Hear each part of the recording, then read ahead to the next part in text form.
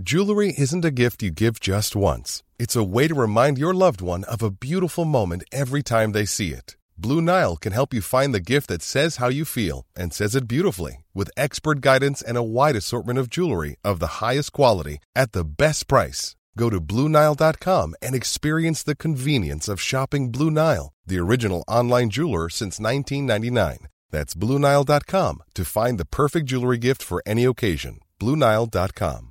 One size fits all seemed like a good idea for clothes. Nice dress. It's a t-shirt. Until you tried it on. Same goes for your healthcare. That's why United Healthcare offers a variety of flexible, budget-friendly coverage for medical, vision, dental, and more. So whether you're between jobs, coming off a parent's plan, or even missed open enrollment, you can find the plan that fits you best. Find out more about United Healthcare coverage at uh1.com. That's uh1.com.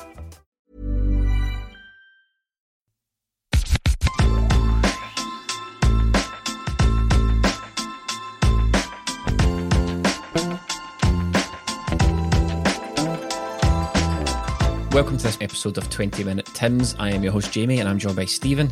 Hello. And Melly. Hello. And on this episode we're going to be looking back at Dr. Joseph Venglos' time as manager, focusing in and around the 5-1 game, Stephen. Yeah, well, as we record this, Dr. Joseph Venglos is sadly no longer with us. He passed away, and we thought it was only right to look back on what was his finest moment. This is not going to be a life and times. It's not going to be a full overview of his entire career. We thought it would be appropriate to just look back on what we remember best about Joe Venglos. We thought that was the best way to honour him with our wee podcast, and that is focusing largely on his biggest result, and that was no doubt the 5-1 trouncing of the old Rangers at Celtic Park. So that's what we're here to do. Melly, Joseph Venglos' time as Celtic manager was looked back perhaps harshly by some people based on the sort of manager he was and the character he was and the things he tried to do, and we'll explore that as the podcast goes on. But I don't think there's any doubt that throughout his wholly really unsuccessful managerial stint at Celtic, there was a few wee little golden nuggets dropped in there in terms of signings, in terms of results, and I think this Rangers game is probably the jewel in the crown, isn't it? Yeah, this is the big dog of what he done. He sort of became a bit of a joke figure, and that was mainly down to the press as soon as he came in. But once Celtic sort of settled down into the season, got this result, we played some great football, and he kind of turned around Henrik Larsson from just a really good player to a great goal scorer as well. So, and we know what the signings we'll discuss he brings in as well. But there's a lot of Celtic managers who last a season and they're not really thought of fondly if they don't win the league. But with this 5-1 game that Joseph Venglos has, he'll always be remembered for that. And not just that, some of the players they brought in were absolutely sensational. Stephen, one of the things that resonated when Dr. Joe passed away, as you said a couple of days ago, was people starting to come out, guys that worked with him, people in the game that knew him, and one of the resonating things through everyone's account was how much of a gentleman he was. Jock Brown was on the Celtic Underground podcast, and he had a quote. He said, this was back in 2014, incidentally. He says, "What a smashing guy Joseph Venglos is. I've said it before and I'll say it again. He's the finest man I've ever met in my life." That's quite an accolade, but he was the most decent, honourable, full of integrity, warm, friendly and supportive. And in fact, he was rumoured to have been, by all accounts, Fergus McCann's favourite Celtic manager. Is that right? Yeah, I'm not surprised at that, because a recurring theme through Dr. Joe's Celtic career is that a lot of the senior players didn't really seem to get on board with a lot of his methods. Now, he was a doctor of physical education, would you believe it? A doctor of PE, a doctor of the bleep test, but he had some strange methods noted in Alan Stubbs' autobiography. He talked about how they jogged on the spot, holding their breath and things like that. We've had Mark Burchell on this podcast previously who'd said a few of them didn't really understand what he was trying to do. So there was that side of things. A lot of people didn't really understand his methods, but what you will not find about Dr. Joe Venglos is anyone saying a bad word about him as a person. And for someone who did spend decades and decades in the game, he had been a coach for 22 years before he even got to Celtic.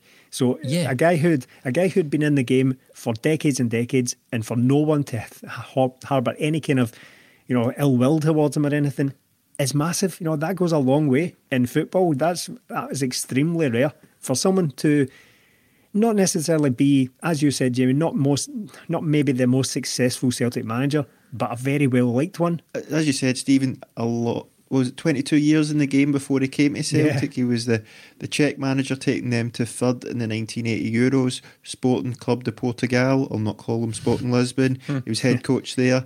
Went back to the Czechs, got them to the quarter-finals of the World Cup in 1990. Went on to Aston Villa, the first foreign manager, I believe, in Britain. Fenerbahce, Slovakia. He was involved heavily in FIFA because he was such a renowned coach. He was the head FIFA study group for World Cups. He was the president of the European Coaching Union and head of FIFA Technical Committee. All different roles in there. Rocks up to Celtic. What's the headline? Doctor Who. That is embarrassing.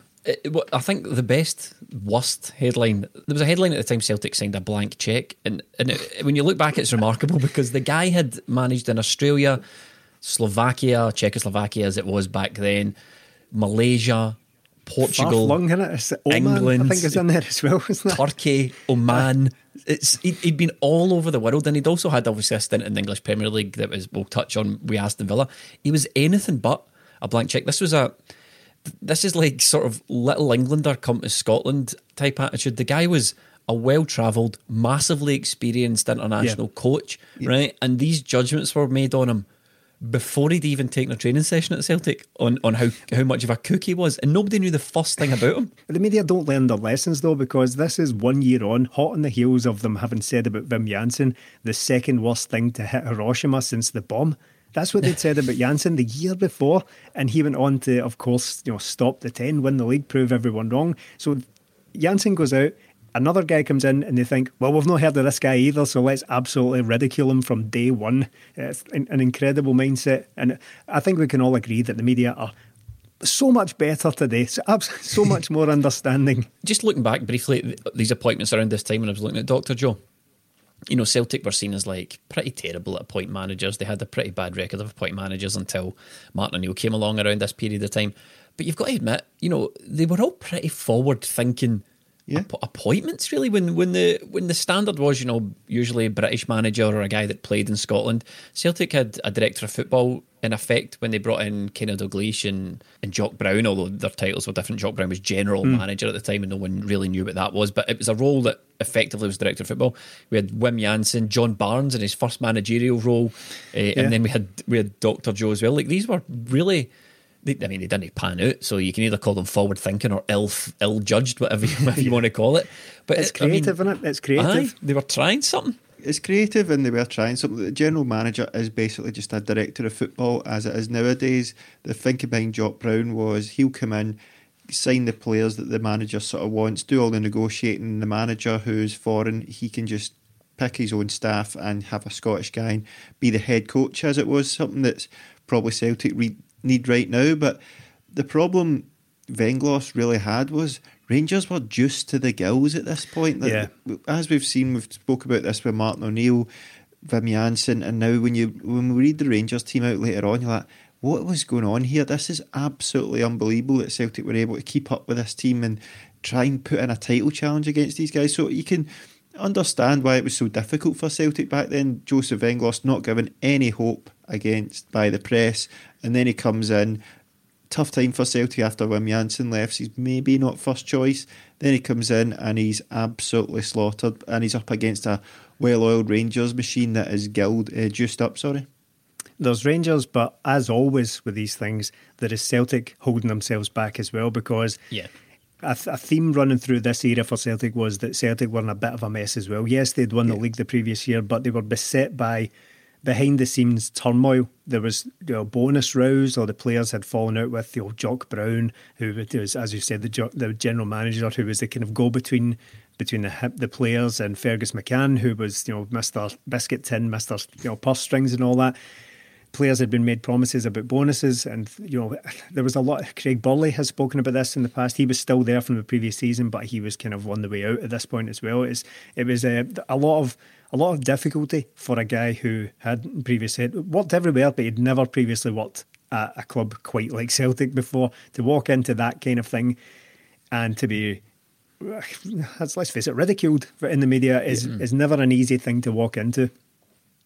It was unusual to me. Like, the reputation he had as a coach obviously preceded him at Celtic, and he must have hit some journalist radars when he was drafted in about 8 years earlier as Aston Villa manager. You know, this notion that, from what I'm gathering, he seemed to be a relative unknown. You think, well, he came in as Aston Villa manager. He was the first foreign manager in the top flight, and sort of retrospectively looking back, you know, reading some pieces about him there, he was kind of credited with bringing in a European, I wouldn't say management philosophy, but a European training philosophy, using a lot of the same principles that Arsene Wenger brought to Arsenal almost a decade later. You know, things like diet, carbohydrate-based diets and stuff like that.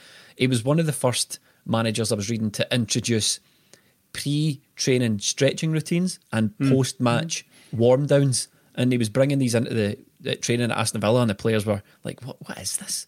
You know, and there was catch on. Yeah, it'll never catch on. But looking back now, it's like standard stuff. You know, players were commenting about how, you know, match day meal used to be steak and chips, and he got rid of that. Oh, yeah. And immediately the players didn't like it because it was all pasta, steamed fish, vegetables, all this stuff you're hearing nowadays to go, well, obviously. Yes. It's another very difficult place to be, though, isn't it? As the first trying to start a revolution in English football. Now, the English football as it is today is unrecognisable from what it was in the 90s. This was the first explosion of, you know, the TV deals and Sky and all that. But he comes in very much in the, well, as demonstrated, he's the first non-British or Irish manager in the top flight, which is incredible. And he's trying to introduce these things when really it's a bit of a, you know, without wishing to sound disrespectful, bevy culture in English football as well. It's going to take more than one guy to do that. So it's a very difficult place to be walking into again.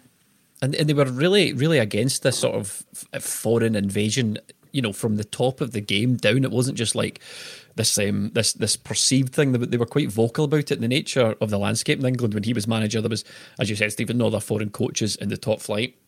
But Gordon Taylor, who was the chief executive of the PFA at the time, said, look, I'm not trying to build an iron curtain around England, but the fact of the matter is that a lot of these players are only being brought to the country because they're paid less and they're cheap. That was the attitude towards even foreign players coming into the English Premier League. Right. Obviously, England were banned from competing in Europe at the time. So just to paint a picture of the sort of environment that he was walking into, it wasn't one where you could say the same about Britain today, but it wasn't necessarily outward looking, ready to accept new and exciting ideas, Melly. No, it's not. And it's something that probably was later on till Arsene Wenger done it. Maybe the difference is with Arsene Wenger is the players got on board and he was successful in it. Going to Aston Villa, I think they were struggling at the time and they struggled it with Dr. Joe. So if it had worked out for him, maybe the players would have bought into it a bit more. But I think it took more time for it to get round. Again, coming into the Aston Villa team, similar. It's almost like you had to re-establish himself twice, kind of thing, because as he came into the Aston Villa side, the perception was, again, who is this guy? Nobody knows who he is. He was actually presented as, I was reading about it, Kevin Keegan was appointed Southampton manager around the same sort of time. And the Aston Villa chairman really liked the idea that nobody knew who the next Southampton manager was going to be until Kevin Keegan walked through the door at the press conference and everyone's like, oh my God, it's Kevin Keegan, Southampton manager. What are you doing here? What are you doing here, Kevin Keegan? And he wanted to do the same thing with Dr. Joe. So he didn't tell anyone. No one knew who the next Aston Villa manager was. The press were assembled at Villa Park for the press conference, and through the door walks Dr. Joe, and everyone's like, who's that? Like that. It was so immediately again he's on the back foot. Just a thing, Melly. He made his name as a coach working under Vaclav Jezek as the Czechoslovakia side that won the European Championships, as you said, in 1976 when they beat West Germany as it was at the time, courtesy of a dinked penalty by one Antonin Panenka. So Dr. Joe was on the sidelines when the Panenka was first conceived of and scored. That's an interesting historical tidbit. So fresh off the plane from managing the Oman international side, as far as I can gather. Now, I don't know much about the Arab world. I think Oman's in the Arab world. But what I do know is that they've become relatively wealthy in the last 10 to 15 to 20 years. I don't know how Omanian football was back then, but I suspect it's probably more of a backwater than it is now. So I just want you to wonder, as we record this, that it looks as though Celtic might be looking for a new manager in the summer. Imagine we appointed the ex-manager of the Oman side to come and be Celtic manager. It's incredible, isn't it? Because, even Wim Jansen, right? Wim Jansen had won the European Cup as a player against Celtic. So there was at least that. It wasn't the greatest of names when it came to management. It wasn't like a huge appointment, but at least he was a something or other in football. But to appoint a guy straight off the Oman job, having been, as we listed previously, Kuala Lumpur, Malaysia, Australia, he'd been managing in these countries in like the 60s as well. Yeah. So unfathomable in this day and age. Imagine Celtic pulled that off. I doubt very much we'd be sitting here going, you know what's really creative? I doubt we'd be giving them that allowance. Dr. Joe was appointed on the 17th of July. It was very late to be appointing a manager, considering there was a World Cup on that year. Celtic and Barcelona had a lot of players away. I think they both had the joint most away. So Celtic were going into this on the back foot with Champions League qualifiers for the first time ever. And we were really struggling. Now, Dr. Joe wasn't first choice. I don't think he was second choice either. So by the time he got in the 17th of July, he was really up against it. So much so that Celtic were playing a qualifier and he was allowed to be in charge of that, but he wasn't allowed to be in charge of the first league game of the season because he had to go back home to Slovakia and sort out some work permit issues. So he wasn't even in time for the first game of the season, which is crazy, which led to Celtic having a really slow start in the league. We had the unfurling of the flag on the first game of the season. We beat Dunfermline 5-0, but as Fergus McCann unveiled the flag, he was booed because the fallout from the Wim Jansen thing and the fact that Celtic had got this guy in that people didn't know, and of course they hadn't signed any players so far. So Celtic were really up against it in the league, and it showed in the league start and the qualifiers to the Champions League. Incidentally, Egil Olsen was rumoured to be Celtic's first choice as manager. I think he was manager of course. Norway at the Of course. time, but turned down the role, apparently, rumoured, or so he claimed, because his dog would have to spend 3 months in quarantine. which shows you how much he wanted the Celtic job if he couldn't be without his pup for 3 months. One of the other guys linked with it was Bobby Robson and of course Gerard Houllier as well. So Celtic were going for a decent calibre of manager. It'd have been great to see Bobby Robson at Celtic, wouldn't it? Well, Bobby Robson had previously been at Barcelona just a couple of seasons before. He had been the guy who brought Ronaldo to the Nou Camp and all that. So we're talking huge name. And then, obviously we didn't get Bobby. I can't remember the press at the time, but again, it would have been a PR disaster if Celtic are rumouring, like leaking names to the press like Houllier and Bobby Robson, and these guys are being leaked, and then up pops poor Dr. Joe. I mean, you just can't live up to that from a PR perspective either. And we never see that this day and age. We never see anything like that in the press at all. We never, for example, get linked with Benitez and Mourinho and then don't sign those guys. That never happens. Totally different world back then. 20 years on, we're not making the same mistakes. We're not making the same mistakes 20 years on. Celtic got off to a real tough start to the season with all that was going on with the World Cup, the manager coming in late. We went out the League Cup in the first round to Airdrie, a really poor result. We only won 3 of our opening 10 league games, something we can get on board with now. And we went out the Champions League qualifiers to Croatia Zagreb, and then dropped into UEFA Cup and went out of that to Zurich of Switzerland. Now, in true Celtic fashion, after you go out all this and after you're miles behind in the league, what do? We go out and sign some good players. Previous to the transfer window being a thing, of course, so transfer windows were open all the time. So that when better to go out and get the checkbook out when everything's over. Basically, you're out of every competition by September. Let's bring some players in. You know what, Stephen? The more we discuss this, the more we're looking back here. Maybe things haven't changed quite so much as we would maybe like to think that the more they stay the same. Of course, that's how it always works. History repeats itself all the time. Yeah, and some of those signings are absolutely, some of them are legendary, some of them are a bit iffy. We did bring in Scott Marshall on loan from Southampton and Vida Reset too, that we can sort of brush over a wee bit. Johan Mialbi was brought in by Dr. Joe. This is one that consistently skips over my mind. I just associate him so strongly with Martin O'Neill and that era, remembering that he was brought in by Dr. Joe, just skips over it. We also brought in Marco Viduka as he was back then, who again, this is just another, imagine it now, he signed, for those of you who don't know, Mark Viduka signed, Stephen, didn't he, and then immediately went AWOL from Celtic. Yeah, cited some stress and just basically went AWOL, as you say. It disappeared and wasn't seen again for a number of weeks and months. And back then, it was seen as like this massive crime, really. But like, you can't be a footballer and start talking about things like stress and depression and all that, because it's the bog standard thing. What have you got to be stressed about? You kick a ball for a living, you're a millionaire, etc., etc. That's the kind of thing you get back then. I think if it happened today, we'd be a wee bit more understanding. Wouldn't like it so much, but we'd do a wee bit more. We're a wee bit more understanding as a society to things like that. But it didn't really exactly set him off on the best of footings with Celtic fans. All he really could do was turn up eventually and bang the goals in, which is, in fairness to him, exactly what he started doing. Tremendous player, yeah. He's one of the most talented strikers that Celtic have had in the modern era. He's an absolutely tremendous player.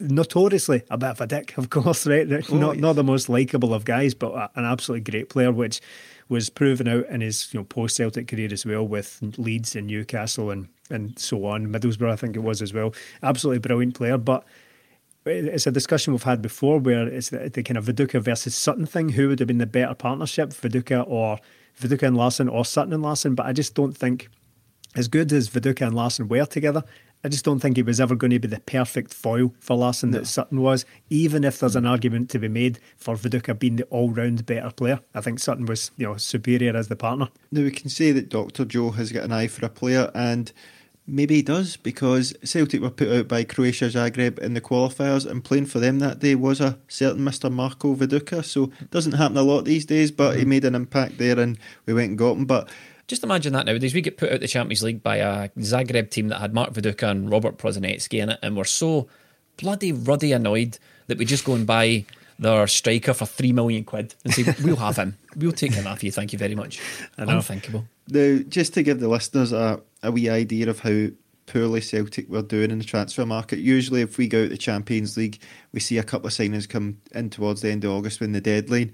Now, Dr. Joe brought in Vidar Risev. I think he signed in September, October time.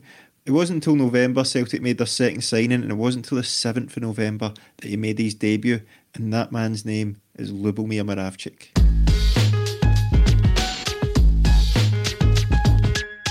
When you joined Celtic relatively late in your career, that was a source of some frustration for the press in this country, who sort of maligned Celtic for signing you.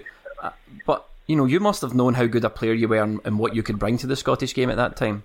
Listen, sometimes it's you don't expect what will happen.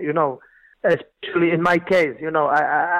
I was 33. I was very close to finish my career because I was unhappy in Germany. But you in life you have to have also little bit chance, little bit good luck, because Mr. Venglos was in Celtic. He was looking for a playmaker like me, player who is able to manage the game, bring the quality, creative quality. That was. I don't know explain in English, but it's I was the good time on the good place. Yeah. I came to Celtic because I was really end of the career, and now I had the opportunity to continue to play. And I took that from the side of pleasure in my career. And I had this opportunity, and I did. I tried to do the best possible, and Mr. Venglos trust me, and I was, if you have coach who bring you to in the club and trust you, you have the freedom. I was little bit by the press, little bit unknown player, who arrived in Celtic. It's maybe. I didn't have a big publicity for, because, nobody in Great Britain, the French league, been not really competition that people been watching in the TV. For that, maybe many things been against me, but most important who was with me was coach and self-sense. That it was important. Lubo Moravcik is someone who was well known to the manager, to Venglos by now, because he had worked with that Czechoslovakian and Slovakian side of the 80s and 70s actually, 70s, 80s and 90s, and that's where he knew of Lubo's talent from. Shame none of the media here did as well, because Google didn't exist back then. No, it didn't. The reception for Lubo Moravcik was no different to that of his pal in the dugout either. It was more widespread ridicule and comparisons to Ludo. Everyone knows by now that the Hugh Keevins is most famous. Stupider? Could you think? Honestly, think about. See a player arriving right at a club that you know nothing about, right? You can't possibly know anything about him. There's no YouTube. There's no Y-Scout. Unless you've seen this guy in the flesh, you know nothing about him, right? And then just to say, he's a dud, straight off the bat, without knowing a single thing about him, is mental. I can't get it through my head. I can't get it in my head because I'm the opposite. I think, well, if I've never seen this guy play, I'm going to assume he's going to be good because there must be something that's led him to this point. There must be some sort of talent that's led him to this point, and I'll work backwards from there. I don't just assume players are terrible, which is exactly what the Scottish media and famously Hugh Keevins did when he said that it was laughable that they hadn't managed to sign John Spencer, who was a decent striker. He'd been at Chelsea and Motherwell and Rangers a wee bit, maybe. John Spencer, a decent striker. He did all okay for Scotland, but he was kind of the hot name at the time, and they didn't opt for Spencer. They went for Lubo Moravcik and were howls of derision in the media for it, of course. And I'm sure, needless to say, Lubo had the last laugh. I'm sure we can agree. He certainly had the last laugh, Stephen, and on the 21st of November 1998, he was laughing his arse off at the performance that he put in, and I'm sure Venglos was as well. For anyone who doesn't know, I'm obviously talking about Celtic 5, Rangers 1. Yeah, of course, that's the reason we're here. We're going to focus on this game as we teed up in the intro of this. It's very much the biggest moment for Venglos' team at Celtic. November 21st, 1998. In the charts that day were I Don't Want to Miss a Thing by Aerosmith, which was the theme tune to the truly dreadful Armageddon film from the time. Armageddon is so funny because, sorry to derail us, but this always happens when we talk about films and music on this. Armageddon, where the premise of the movie is it's easier to train oil drillers to be astronauts than it is to train astronauts to operate a drill. The premise of that is you could take a guy that works on an oil rig and turn him into an astronaut quicker than you can show an astronaut how to work a drill. Yeah, a ragtag bunch of absolute cowboys as well, cowboy drillers, instead of taking the finest minds and scientific minds and just training them how to use a big drill. You're absolutely right. Tragedy by Steps was also in the charts. Gangster Tripping by Fatboy Slim. Can't believe that's as old as it is. God, Sex on the Beach by Teaspoon. And number one on the day itself was Believe by Cher, the auto-tuned classic by Cher. The game is played on the day of the release of Nintendo's The Legend of Zelda Ocarina of Time. Absolute classic game. The hours that I spent on that game. Jesus God. I know. Do you know what? I actually read the review. There was a review of the soundtrack of that game in a popular music website. Incredibly enough, the soundtracks of 90s games. That game was pretty sensational, honest. I'd probably be a doctor today if I hadn't spent so many hours. If I'd spent the hours I put into Zelda Ocarina of Time studying things, apart from Zelda and GoldenEye, I might be a doctor and I wouldn't need to do this podcast. It would be a loss to us all. I'm sure we can all agree that. And the medical, it's a loss to the medical profession at the moment. I'm sure, but it's our gain. It was a long time ago, but do you two specifically have any personal memories of this game? I remember it was the last Celtic Rangers league game that was played at Saturday at 3:00. Rangers had a beam back to Ibrox, but I don't think the game was on the telly. I'm sure I sat and watched it on teletext and had the radio on, so I was seeing these goals flash up in teletext. That's my memory of it. But when I was looking it up, they were saying that Rangers had a beam back to 30,000 people at Ibrox showing the game, and they say in the commentary that there'll be millions watching all over the world, but I don't think it was on. Well, I think you're right, because my memories of it are that I was offered a ticket for it and I turned it down because I was playing that day. I was playing for some, whatever it would have been, under 16s or something at the time, playing for some team, and I came off the pitch to find out that they beat them 5. Or I can't remember if the game's exactly married up, but I remember like being in the change room afterwards and finding out all these goals were flying in. I was like, I'm never doing this again. And that was much like Jamie's medical career. That was my top level football career, pretty much dead in the water that day as well. All what could have been, but again, I don't need to do that. I'm a world-class podcaster now. No need to worry about what might have been there. But yeah, that was my memory of the game. Didn't see it at the time. Didn't see it because I was playing football. So it was only later that I was able to catch up on all the wonderful goals. Going into this game, Celtic were really poor. They were being patchy all season. As I said, Moravchik made his debut on the 7th of November. We beat Dundee 6-1. But the week before this, we went away to McDiarmid Park and lost 2-1. So Celtic were going into this, I think it might have been 16 points behind in the league. In November, it's a real stretch to see Celtic still win the league, but something had to give. Well, you say they'd lost to St Johnstone just a couple of weeks before. Rangers had taken 7 off that same St Johnstone team. They beat them 7-0. So confidence probably would not have been high going into this game. Of the previous 14 games of this league season, Celtic had only won 5, which is incredible to think. That's the reason we're talking about this. Exactly, yeah. The reason we're talking about this is obviously to tee up some kind of feeling that would have been going into this game, going up against these, tired of talking about it now, but these absolute juggernauts that were Rangers back then, the juiced to the gill juggernauts. Never an easy game against them, or so we thought. And here's that Rangers team. We do this every time we play Rangers, or we do one of these games when we've come up against Rangers. Anthony Niemi, Sergio Perini, who they signed from, was it Juventus they signed him from? Yeah, Champions League winner. Champions League winner, Sergio Perini. Arthur Newman, they got him from PSV, 5 million. PSV. Barry Ferguson, who I don't like, but in this game played an absolute belter of a ball up to Rod Wallace at one point, and I was like, you dick. Andre Kanchelskis, ex-Manchester United, Andre Kanchelskis, $5.5 million. Giovanni Van Bronckhorst signed from, was that Ajax? Feyenoord? Feyenoord. There we go. He was about, £4 million.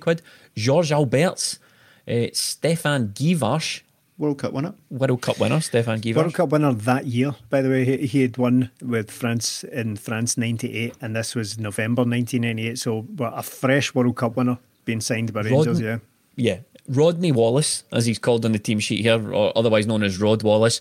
Scott Wilson. Absolute no memory of who Scott Wilson was, but he ended up having a career at Dunfermline. And Colin Hendry. So that was the Rangers team of the day. The substitutes were Gordon Jury, Ian Ferguson, Barry Nicholson, Tony Vidmar, and Mark Brown. So, of course, yeah. Future Celtic stopper. Ex-Celtic stopper Mark Brown, and just another one of the Huns that Gordon Strachan saw fit to bring to our club for some reason. Rangers are missing a couple of players here. They've got their captain, Lorenzo Amoruso. He's injured, and of course, the highest paid player in Britain at the time, Stefan Klos, is missing between the sticks. So there's plenty of talent in that team. Rod Wallace, at this point, had scored 13 goals by November as well. A cracking striker, Rod Wallace. Often kind of forgotten about because of the bigger names that were often in that team, as we've just teed up, is full of Champions League winners and World Cup winners. Stefan Givars is a notorious Rangers flop, but he had won the World Cup with France, despite the fact he hadn't scored any goals for France in the competition. He was one of these guys that I think Rangers just went out and signed because they could, without doing any due diligence into it whatsoever, because he was not a goal scorer. He'd never scored goals at any point in his career, but Rangers went out and paid money for him purely off the back of probably a couple of games in the World Cup, maybe just on the back of some reputation for him. So it definitely was, because he'd signed him from Newcastle, but he'd barely played at Newcastle. He was like a mantelpiece object, I think Rangers wanted for their team. It was like a vanity project. I think he played 4 or 5 times, less than a dozen times for Newcastle. And was he not seen as like a flop at Newcastle? Pretty much he was seen as a flop at Newcastle, and then Rangers bought him as some sort of hood ornament to stick in their team. The Jewel of the Crown World Cup winner. The Celtic team, however, were full of names that we will all recognise. An interesting bit of trivia is I've Tony Warner between the sticks here. More or less Tony Warner's claim to fame in a Celtic shirt was featuring in this game. The Liverpool goalkeeper, of course, he was on loan at Celtic. Do you know what his nickname was at Liverpool? Warney. Because they're always really super creative. Like, was it Warney? Was it Tone? Tone, big T. It was actually Bonus, because he appeared on the bench 120 times for Liverpool without making a single appearance, but took all the squad win bonuses in as well, so they called him Bonus. he was already known to Celtic, of course, because he'd been on the bench when Liverpool had played at Celtic Park the previous year, 1997, in the UEFA Cup as well. So it was not his first visit to Celtic Park anyway. Ahead of him, Celtic stalwart Tom Boyd, Stefan Mahe, Alan Stubbs, who we've discussed in this podcast, Henrik Larsson, of course, Phil O'Donnell, Simon Donnelly, Paul Lambert, Lubomir Moravcik, Vidar Riese and Johan Mjällby. I mean, that is... Rangers have got a very, very strong team there. And, you know, taking yourself back to the time, it was a really difficult task coming up against that Rangers team. But now looking back at that Celtic team, like, there's some really, really strong players in there, Melly, isn't there? Yeah, there is. We're obviously missing Jonathan Gould between the sticks. Mark Reaper's injured. Craig Burley's injured. So Celtic have got injuries as well. And, of course, we always talk about it, can we throw them in? But this was Johan Mjällby had signed days before. This was him making his debut in this game. So I always say, just throw them in, because I always think back, this is one of my first memories of somebody making their debut in an Old Firm game. But it's quite nice being able to say Old Firm game, by the way. So Johan Mjällby just thrown in there. I think like one of the headlines or something like that was the Iceman cometh after this, or just before it, because he had an interview in the paper and he said he was looking forward to it. It didn't faze him just going into this big match. But Celtic, they had a decent enough squad, a few injuries, but not a squad you'd think they would go out and absolutely trounce this Rangers team at all.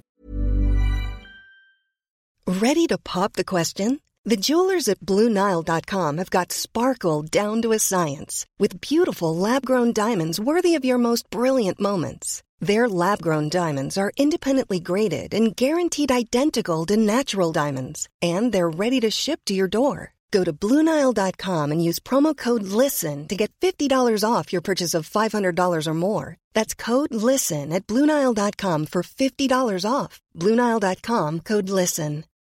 Life is full of what-ifs. Some awesome, like what if AI could fold your laundry? And some, well, less awesome, like what if you have unexpected medical costs? United Healthcare can help get you covered with Health Protector Guard fixed indemnity insurance plans. They supplement your primary plan to help you manage out-of-pocket costs. No deductibles, no enrollment periods, and especially no more what-ifs. Visit uh1.com to find the Health Protector Guard plan for you. Since 2013, Bombas has donated over 100 million socks, underwear, and T-shirts to those facing homelessness.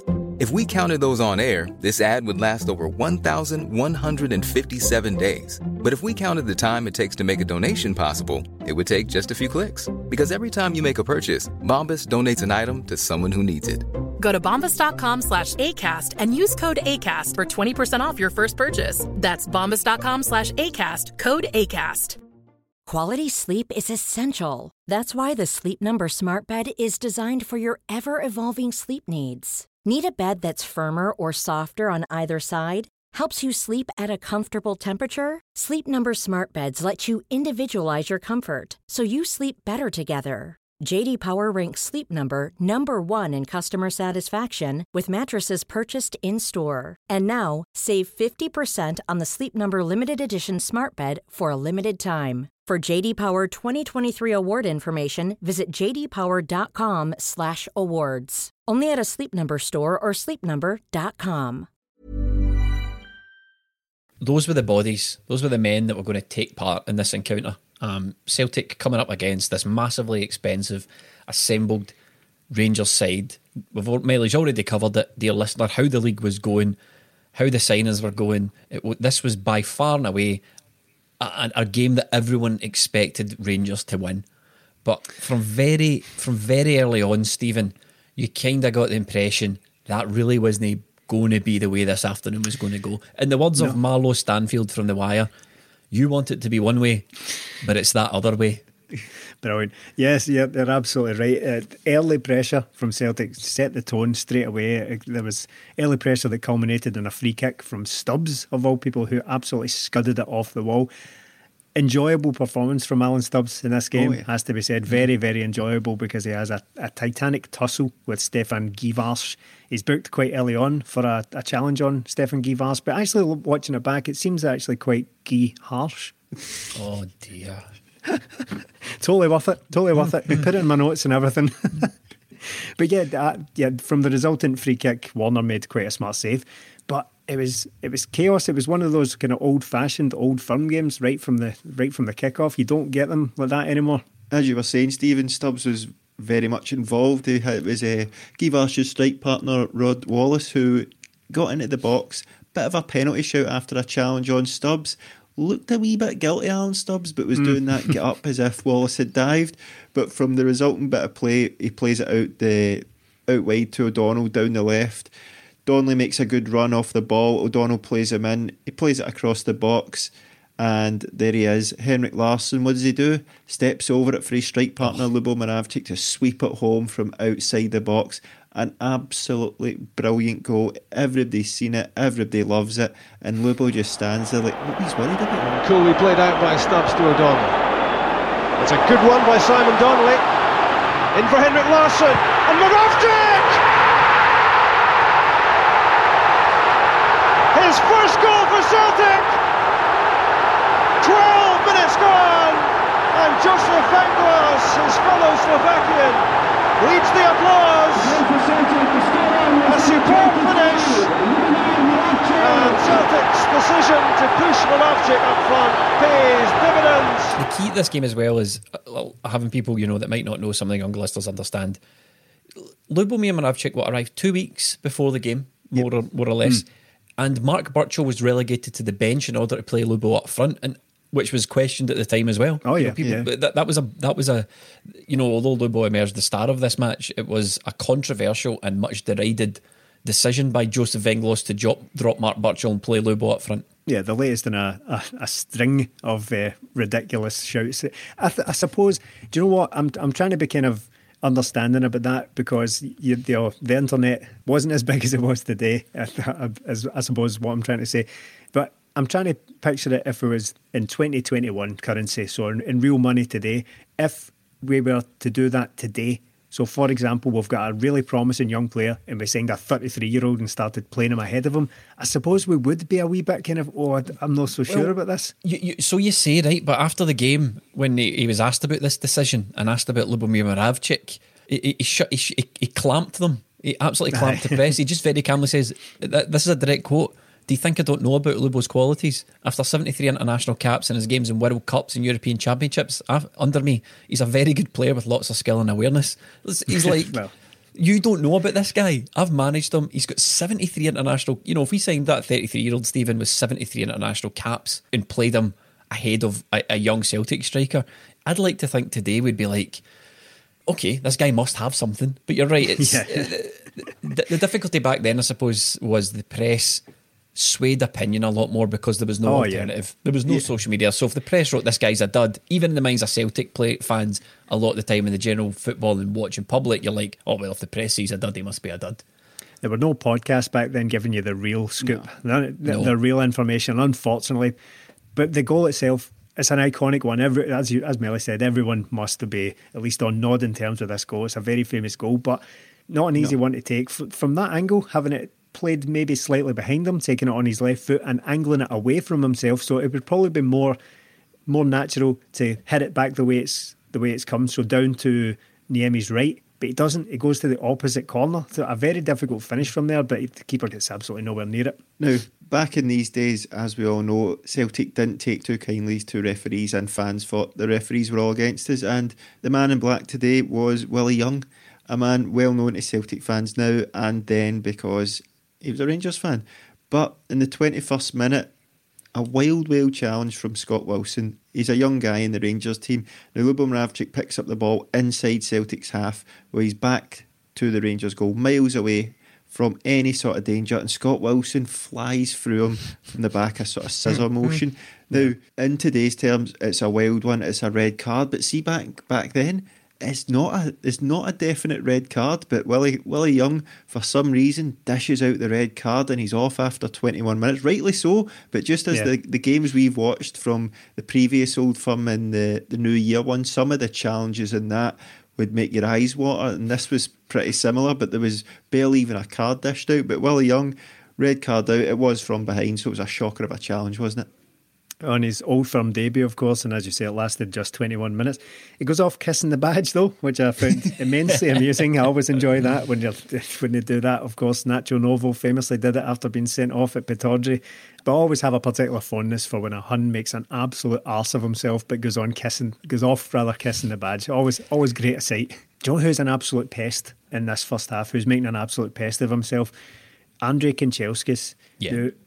Not a huge amount of end product from him, of course, because Rangers are down at this point, but he must be an absolute nightmare to play against. He's all constant awkward movement and just bursts of speed down the wing. He must have been obviously been a terrific player up to this point, played for Man United famously through their success in the 90s, but he must be an absolute nightmare to come up against. One of those kind of old-fashioned wingers who's basically just get the head down and just take a fullback on every single time, making an absolute nuisance of himself. Another guy that was an absolute nuisance to Celtic through the years previous to this game was George Albertz, the hammer. He'd scored goals against Celtic. He was a good player, but horrible at being an opponent, and this is where he comes into it. Johan Malby just goes right through him and takes him out. Let him know he was there. And George Albertz, he was pretty quiet for the rest of the game. But when you first seen that with Celtic, and looking at the pictures as well, or the footage of this, he's dashing back then, he's dashing now, but he looks so young back then, Malby, man. See, when you mention that, when he body checked Albertz, and he's booked after that as well, and there's a great run from Van Bronckhorst in that as well. The reason I would mention that is because Albertz had scored an absolute stunner against Celtic a couple of seasons ago from almost exactly the same position. You know, there's a famous one where he takes that big, like 20-yard run up and just cuts right across the ball and it smashes it into the bottom corner against Stuart Kerr, I think it was. This is almost exactly the same position in the pitch. So I'm thinking to myself, like, oh God, it just put me in mind of that famous goal, but he just runs up and scud this one straight at the wall, thankfully. Rangers really had difficulty in this game keeping up with Celtic's passing and movement. I was watching it back and I said to you guys off air, there was a lot of Celtic passing into space. And I just wonder if this is... none of this into feet, and I just wonder if that was something that they'd maybe come up with to try and beat Rangers' shape in contrast to the way that Rangers were playing. As the game approached half-time, there was made mention of a famous face in the crowd, Alan Shearer, and Paul Dalglish was there as well, but Alan Shearer was in the crowd. This was about the time Celtic were linked with Alan Shearer. That's right, so it was 18 million or something like that. Yeah, we must have been linked with Alan Shearer on more than one occasion, but this was Alan Shearer back in the day. Apparently, this would be after his 15 million world transfer record, wouldn't it? So we were linked with the most expensive player in the world, an £18 million. That was, I think, looking back, I think Kenny Dalglish had some sort of ideas of taking over the club or something, and this was like a carrot he was dangling in front of people, saying, if I buy this club, I'll bring Alan Shearer with me. The takeover consortium with Jim Kerr, wasn't it? He had formed a consortium with Simple Minds, velvet-voiced Simple Minds frontman Jim Kerr, who was a massive Tim as well, and they were fronting up a consortium to try and take over the club, which never came to anything, of course, but it must have been round about then, yeah. So Celtic went to half-time 1-0 up, and we were on top for the majority of the game, playing some really good stuff, but the first half wasn't really where the game came to life. The second half, this game absolutely exploded, didn't it, Stephen? Yeah, absolutely. And it only takes 4 minutes, I think it is, into the second half, and Lubo Moravcik has doubled his tally for the game and doubled the lead. It was the second goal, though, started by some defensive intervention and distribution from Alan Stubbs.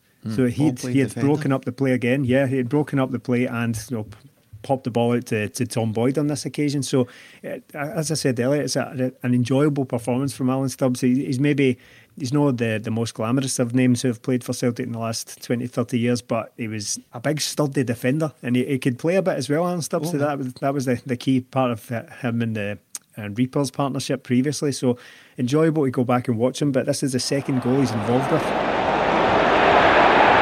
In for resets, cleared by Perini. It's well won by Alan Stubbs.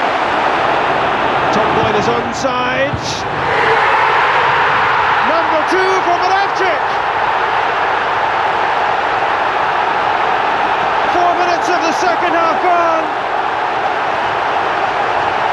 This so-far match is turning into an unbelievable dream for Lubo Moravcik. Picked out by Boyd, and how good was that header? it's pretty clear, Melly, that Rangers really didn't know how to deal with Lubomir Moravcik at all, because Tom Boyd, as Stephen says, played through Balance Stubbs. Tom Boyd's running down the wing. He's got time to stop and look up, and who does he spot? He's got Lubo completely unmarked in the centre of the box. He's managed to carve out a wonderful bit of space for himself, and it was a brilliant header. Oh, the ball in is absolutely smashing as well. Normally, spot on, pin perfect. Oh, yeah. Celtic at this time, Jackie McNamara was the main right back. He was another guy out injured, but Tom Boyd, he could play left back, centre back, right back. He's a great player back then. But Stubbs brilliant out to Boyd, and it's this sort of chip cross, and there's Lubo just on the penalty spot, leaps up and heads it home from that's some header to get that power and direction generated from the penalty spot. But it's a perfect cross, perfect header, and Celtic Park just goes absolutely mental. Rangers went in at half time, and even after the Wilson sending off in at half time, they didn't make any subs. I think they sort of switched to a back three, or they maybe started with a back three, but they just took one of the strikers to drop deeper. And they did all right in the first half, but in the second half, there's so much space for Celtic, and we see it here when we can get the ball out quickly wide because there's so much space down there, and Celtic do the damage with that cross from Boyd, and the header is amazing, but the place goes absolutely mental because at this point we're still not used to Celtic beating Rangers on a regular basis. Probably about time for Henrik to turn up, eh? Aye, heard much of that name. So yeah, a certain Henrik Larsson gets himself involved in the score sheet. About time too, as well. He's not going to let the headlines be grabbed by this diminutive Slovak taking all the credit here. So he gets in on the scoring as well.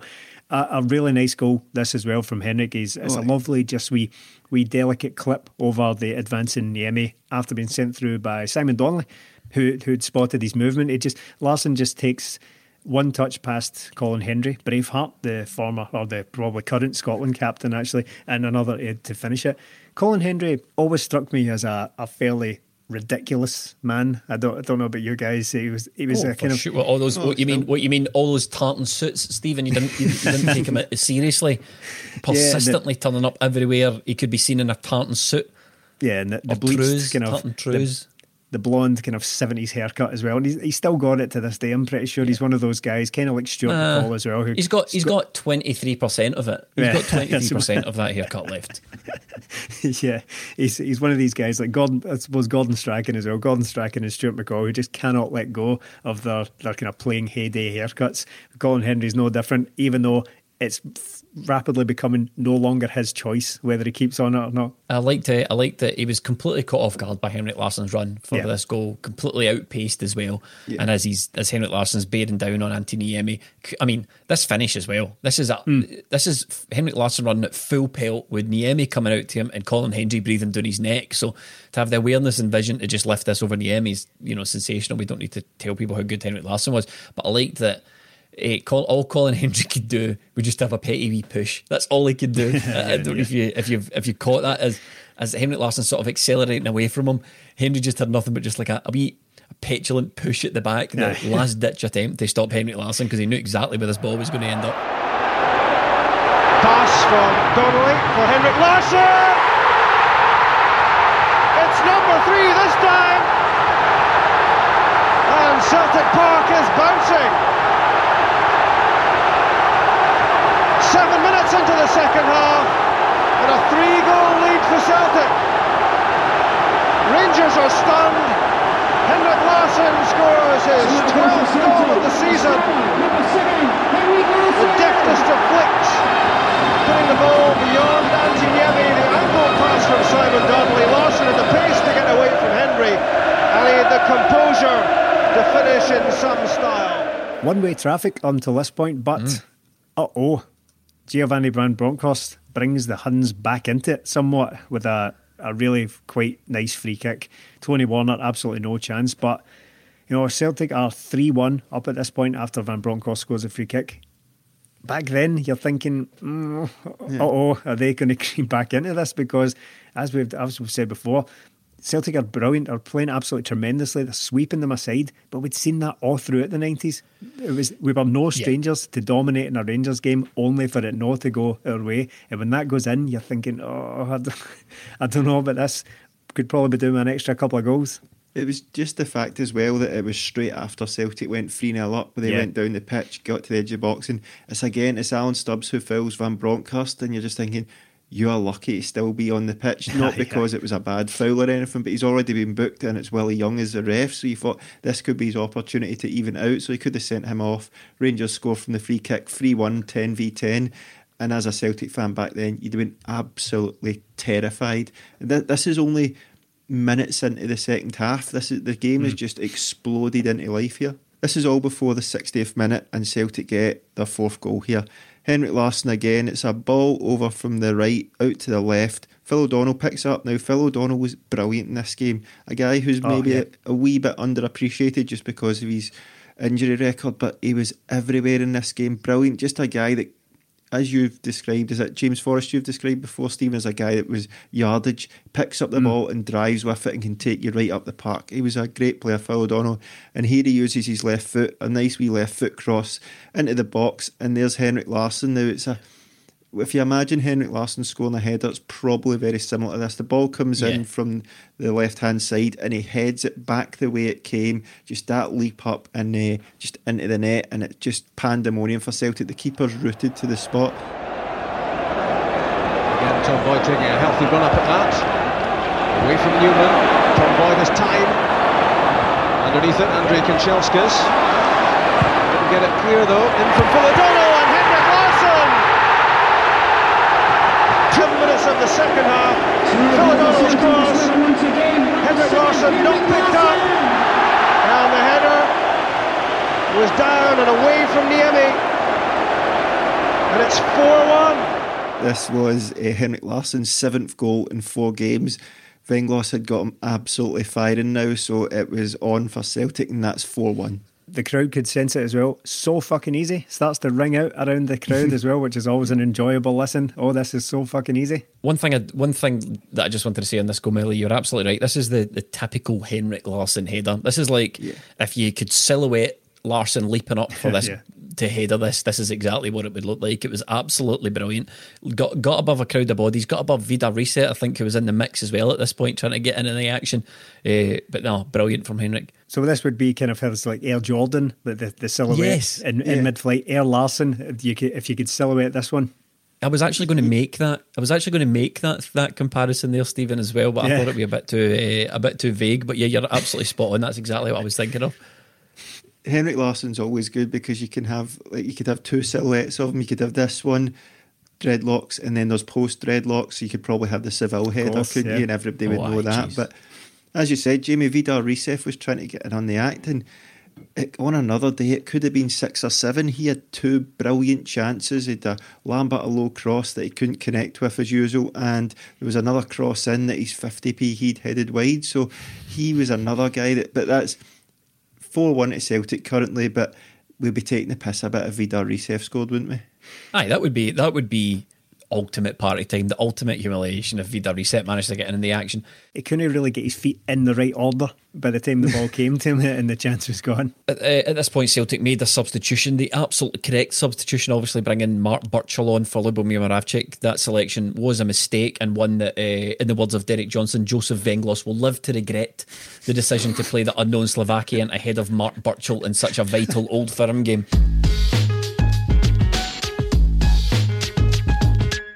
That season wasn't the best, but there was one game that always stands out to Celtic fans. He actually scored the final goal in that game. It was the 5-1 against Rangers. Is that your favourite career goal? Probably. It's probably the one that gets mentioned most, I would say. I think that I scored, at other clubs I scored probably more important goals to my club at the time, but I think that's the goal that people still mention to me, no matter where I am, where I go. I can be getting on a plane in London, and then somebody will say to me, "All right, Burchill, how's it going? 5-1." It's kind of something that they always remember. That's one great thing about having played for Celtic, and I think probably with me was, because I was kind of the only young player that came through. Previous to me, I'd say that was Simon Donnelly, 5 or 6 years. I got a lot of press and a lot of attention, so I still can't go anywhere, which I left Celtic 20 years ago. and I still can't go anywhere without people recognise me and want to speak to me about Celtic. And believe it or not, folks still say to me, "Do you play for Celtic?" And I'm like, "Are you crazy? I mean, I left a year ago, but it's mental." But that's Celtic fans for you. They're the best in the world. So at that point, Joseph Venglos decided to rectify his error of playing Lubomir Moravcik and bringing on Mark Burchill, who justified the selection by also getting in on the action, Melly. He did, and Mark Burchill had been playing well recently. He just before he gets his goal, he had a chance that the angle was against him, and instead of crossing it for Henrik Larsson, he tries to shoot, and Larsson is not a happy bunny. You can see that. Remember when Larsson would miss a chance, he'd sort of scalp his hands together in a clap, or he'd scalp his own thigh. He was not happy with Burchill, but he didn't hold it against Mark Burchill. Henrik picks up and drives inside and plays this inch perfect pass through two defenders. Perini can't get there, and Burchill lets it run across his body and puts the left-footed finish into the far corner. Some finish for a guy that age, man. It was an absolute peach, but the through ball from Henrik is sensational. There's some room here for Henrik Larsson. Tom Boyd is getting up in support of him. Burchill is there as well. Here's Mark Burchill. That's number 5. A fairy tale for Mark Burchill. His first taste of the Old Firm match and his first goal. It's 5-1. Right on 90 minutes. Henrik Larsson carved open the Rangers defence, released the pass at just the right time. Yeah, two things I wanted to pick up from that goal as well. One, at this point the Rangers defence are terrified by Henrik Larsson because all of them are concentrating on what Henrik Larsson's trying to do with this ball, and nobody's paying attention to Mark Burchill, who's made a great wee peeled off run at the back post. But secondly, Stephen, Mark Burchill lets it run across his body and hits it with his left foot under Perini at the far corner, as Melly said, whereas other players would be inclined to take a touch with their left to bring it onto their right and curl it round, but he just hits it first time. It's a really, really sharp finish. Very clever, very composed for, as Smelly said, a guy so young. It's a very nice finish. The Scottish Michael Owen, as he was being branded around. I was raging when we sold him. Absolutely raging when we sold Mark Burchill. He's another connection with a guy we mentioned earlier on as well, Robert Prozinecki. He played with him at Portsmouth. Oh yeah. There was a final laugh for me in this game before the final whistle went, and it's something I'd actually misremembered, because I remember vividly that someone had hit a pile driver of a shot from distance, and that Tony Warner had taken the final piss, and he bent down and stopped it with his palms just before his feet. It was such a tame effort that he just sort of bent down and palmed it out in front of his feet. I had remembered it as being Albert's, but he'd been subbed off at this point. It was actually Gordon Jury who had come on off the bench. So he hits this absolute hammer from 18 yards, and Warner has time to just basically bend over at the waist and palm it at his feet. It's absolutely hilarious. Just another thing I want to note before we skip over it as well, I quite enjoy having the numbers on the back of the shots. Yeah, I know. Aye. Should bring that back.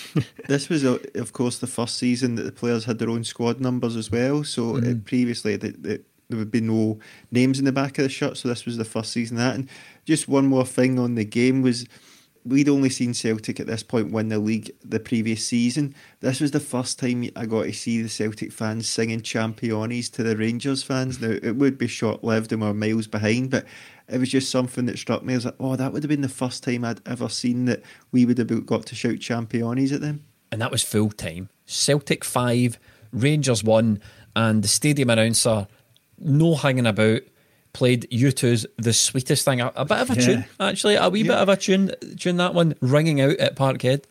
Yeah, very much of its time. It takes you back to exactly that moment. Man. Hearing U2 is the sweetest thing. There's nothing quite as 1998 as that song. But yeah, that was a nice wee touch as well at the end.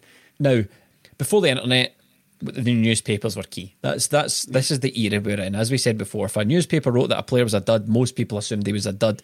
These guys carried opinion. It was strong opinion, and they were real opinion makers in the game. And one thing that was always very important, a cornerstone of newspaper reporting at this time, sports reporting, were two things really. It was the match report after the game, because that's how a lot of people got updated on the game. If they hadn't seen it, they would read the match report, and that match report existed to paint a picture of the game. That was really, really important. And also another thing was, and it often got up the nose of players, was the player ratings, the out of 10 ratings. Yeah. And after every game, as we do on the Patreon, the journalists would rate players out of 10. Everybody knows how it works, but often there was stories of players getting so pissed off at these ratings they would phone journalists at their house and all that before my brother. I can't believe you gave me a 4 in that game, and I was fucking and you gave him a 6 and all this sort of carry on. So how did the players stack? And also we should add that quite often in the player ratings, a quirk you would find was if Celtic won a game and Rangers won a game or Rangers lost a game, you add up all the Celtic player ratings and the total of the Celtic player ratings would often come to less than the total of the Rangers players, despite Celtic having the best of the game. So Rangers just get absolutely mullered 5-1 here at Celtic Park. Okay, what were the player ratings? Well, I've got the player ratings here from the News of the World at the time. Now, I can't be accused of promoting the News of the World because it is happily dead. It just no longer Rangers. Exists. Yeah, just so like Rangers, it's dead. Yeah, so it's not the only evil entity which is no longer with us. Speaking of this podcast, so the News of the World put it as this: it was Warner 7, Boyd 8, Mahe 7.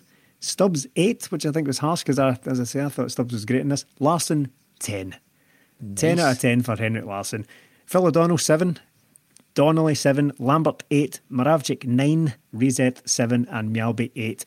Now, most of the Huns got 4s and 5s, right? But there's a couple of standouts that I wanted to bring to you. Givars 3. Givars had a 3.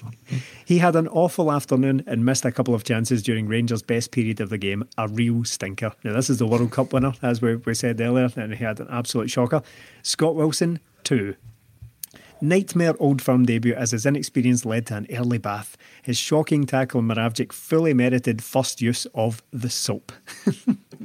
Curiously, despite Larsson ranking higher than Moravcik in the ratings, they actually gave Moravcik the man of the match. I'm not really sure how they came to that conclusion when one get a 9 and one get a 10, but I'm not going to complain about it. It's funny you should mention that, Stephen, because I've got the player ratings from the Express here, and I'm not going to bore the listeners by going through each individual player rating, but what I've done is I've handily come up with an average. So the average player rating for the Celtic team, who gubbed Rangers 5-1 at Parkhead on this day, absolutely trounced them, was 7.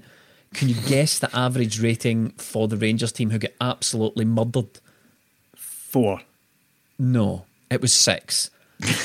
So one point of a difference between a 5-1 victory. That is incredible. Hard to please. Best summed up by Anthony Niemi getting awarded a 6, despite the fact that 5 goals flew in right past them. So amazing. This is, they still have to keep their customers happy, the newspapers, at the end of the day. Yeah, and as I said, the curiosity that Larsson got a 10 out of 10, but Moravcik got the man of the match is quite unusual. But Alan Stubbs had this to say about Moravcik's performance in his book.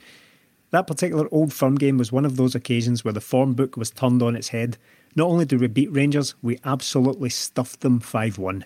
Henrik was on fire that day and got a couple of goals, but the real star was one of Joseph's more controversial signings, Lubo Moravcik. I think the press were critical of the signing because Lubo had played for Joseph before, so they thought he was just getting one of his cronies in. He'd been around a bit too, so the journalists wondered if he was getting on a bit. And to look at him, this tiny little guy, you'd never think he had the makings of a top player. Lubo, though, was absolute class. Yes, he'd had a long career. He'd been capped over 80 times for Czechoslovakia and Slovakia, and he'd been one of the stars of the Czech team back at Italia 90, but he was still a fantastic player. Absolutely majestic when he was on song, as he was that day. Lubo was an old-style silky winger. He wasn't one of those wingers who were back and forth up the touchline, not at this stage of his career anyway, but you gave him the ball, he'd do his stuff. Unlock or unpick defences in front of him with a pass or run. It doesn't matter how old you are as a player. If you've got that vision, it stays with you forever. That Old Firm match was undoubtedly one of his days. He scored twice and ran the show. It was a real shot in the arm for the team that match. It stopped Rangers going 13 points clear, which would have been pretty much game over by Christmas, and gave Joseph a bit of breathing space from the criticism in the media. The season after this for Celtic, it was Celtic had the odd bad result here and there, but just after in the new year, Celtic really hit form. That Celtic played some of the best football we'd seen up to that point since Tommy Burns. It was some sensational stuff, especially when Mark Viduka came in at the team. Him and Henrik had a great partnership up front, but Celtic really get hit by injuries this season, and it really hindered them. Lubo went out injured, so we couldn't get consistency. But in that second half of the season, we seemed to get going a bit, and there was We beat Motherwell midweek 7-1 up at Fir Park. Celtic were absolutely brilliant. I think we beat Aberdeen 5-1 as well. There was some great results in there, but the injuries towards the end of the season just absolutely killed Celtic. Lubo was out for a while, and it just, the season petered out for us, and unfortunately there was a game towards the end of the season that we'll not mention that we just, the worst of the worst, the worst of the worst, the shame game. And of course just mentioned Celtic,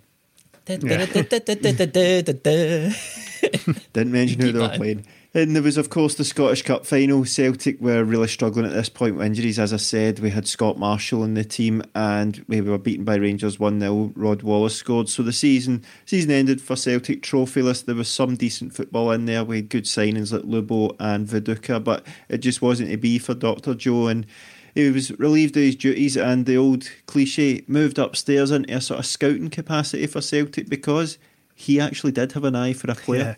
Yeah, that post is actually called European Technical Advisor. I think it was one of these ones that was created for him because, as we touched on at the beginning of the show, Stephen, Fergus McCann had a great deal of respect for Joseph Inglis, and this was a guy who was vastly experienced in football. Whatever you thought of him as a manager, he was vastly experienced football coach. And between the management team, between the board of, you had Fergus McCann, you had Jock Brown, there wasn't a lot of football experience in and around the club, so maybe there was some merit in retaining him for a couple of, was it two seasons?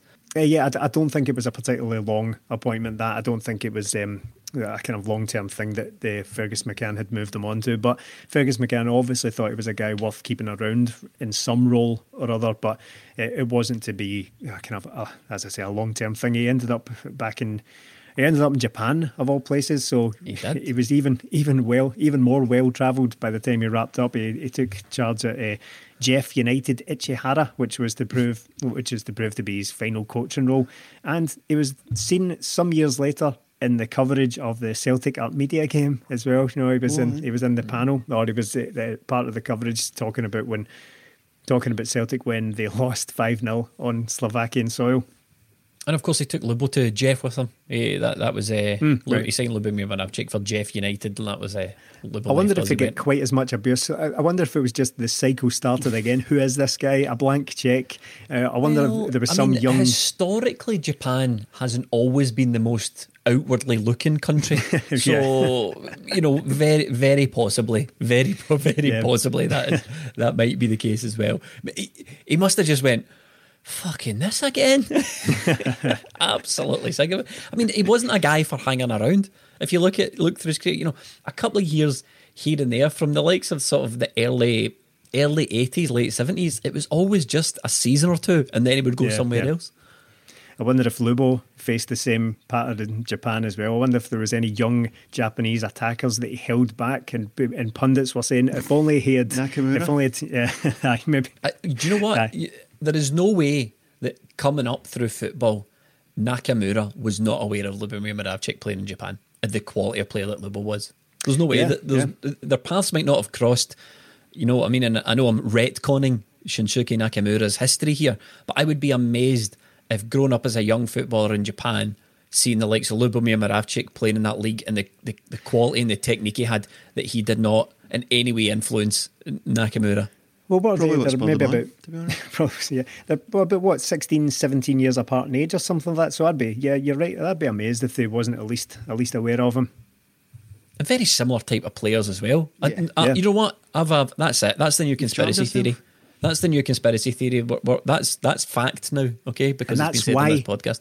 That's why Nakamura took the number 25 jersey. There you are. You heard it here first. There you go.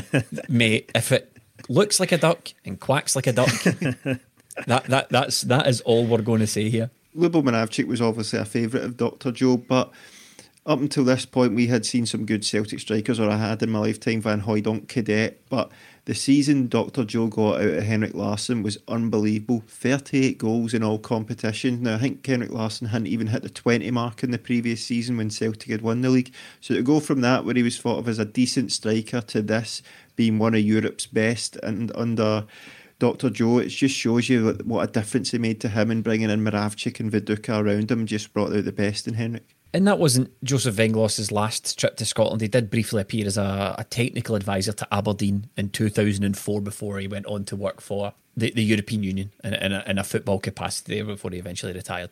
So that was probably not far off 40 years in various coaching capacities in the game for Dr. Joe Venglos, which is remarkable really when you think about it. Multiple countries, multiple decades covered. I suppose the only thing left to say about this is, we've had a lot of laughs on this tonight, and the reason we've got together to do this is because Dr. Joe has died, and it's obviously very, very sad news. And I would probably just like to say, I had a great time going to the games in the 90s back then, and I thoroughly enjoyed going to in his season to see the players we had and some of the football we played, as Melly said. It wasn't a particularly successful spell, but it was a great time for me because of the particular age I was and just getting into going with my pals and so on. I was kind of thinking about this recently because just that sort of adjacent subject.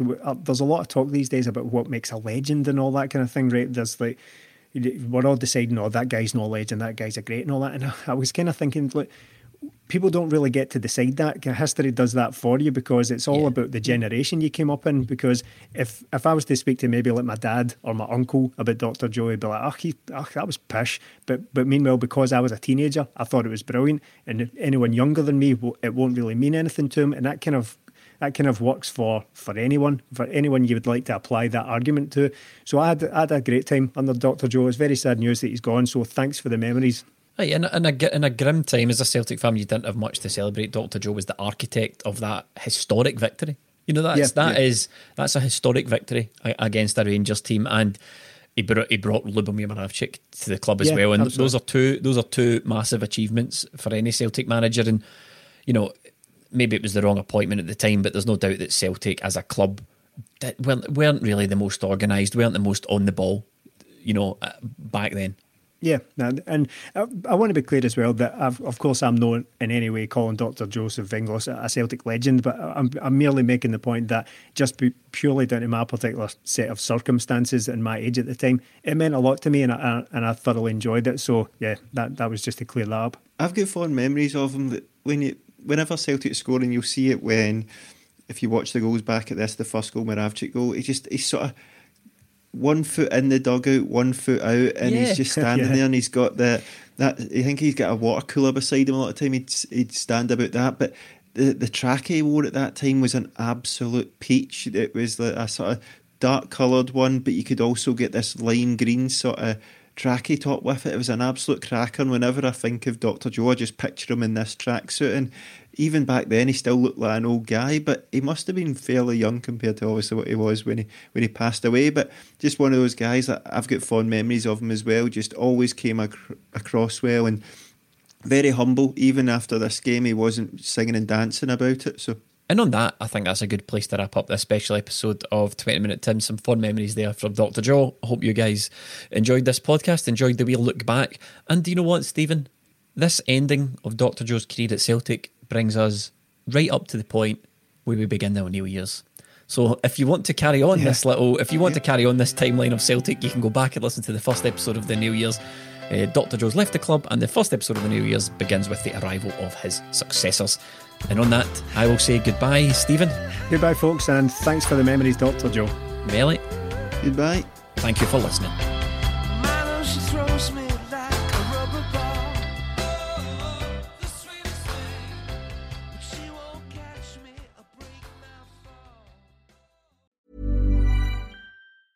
Hi, I'm Daniel, founder of Pretty Litter. Did you know cats tend to hide symptoms of sickness and pain? I learned this the hard way after losing my cat, Gingy. So I created Pretty Litter, a health monitoring litter that helps detect early signs of illness by changing colors, saving you money and potentially your cat's life. Pretty Litter is veterinarian developed, and it's the easiest way to keep tabs on your fur baby's health right at home. Go to prettylitter.com and use code ACAST for 20% off your first order and a free cat toy. Terms and conditions apply. See site for details. Even when we're on a budget, we still deserve nice things.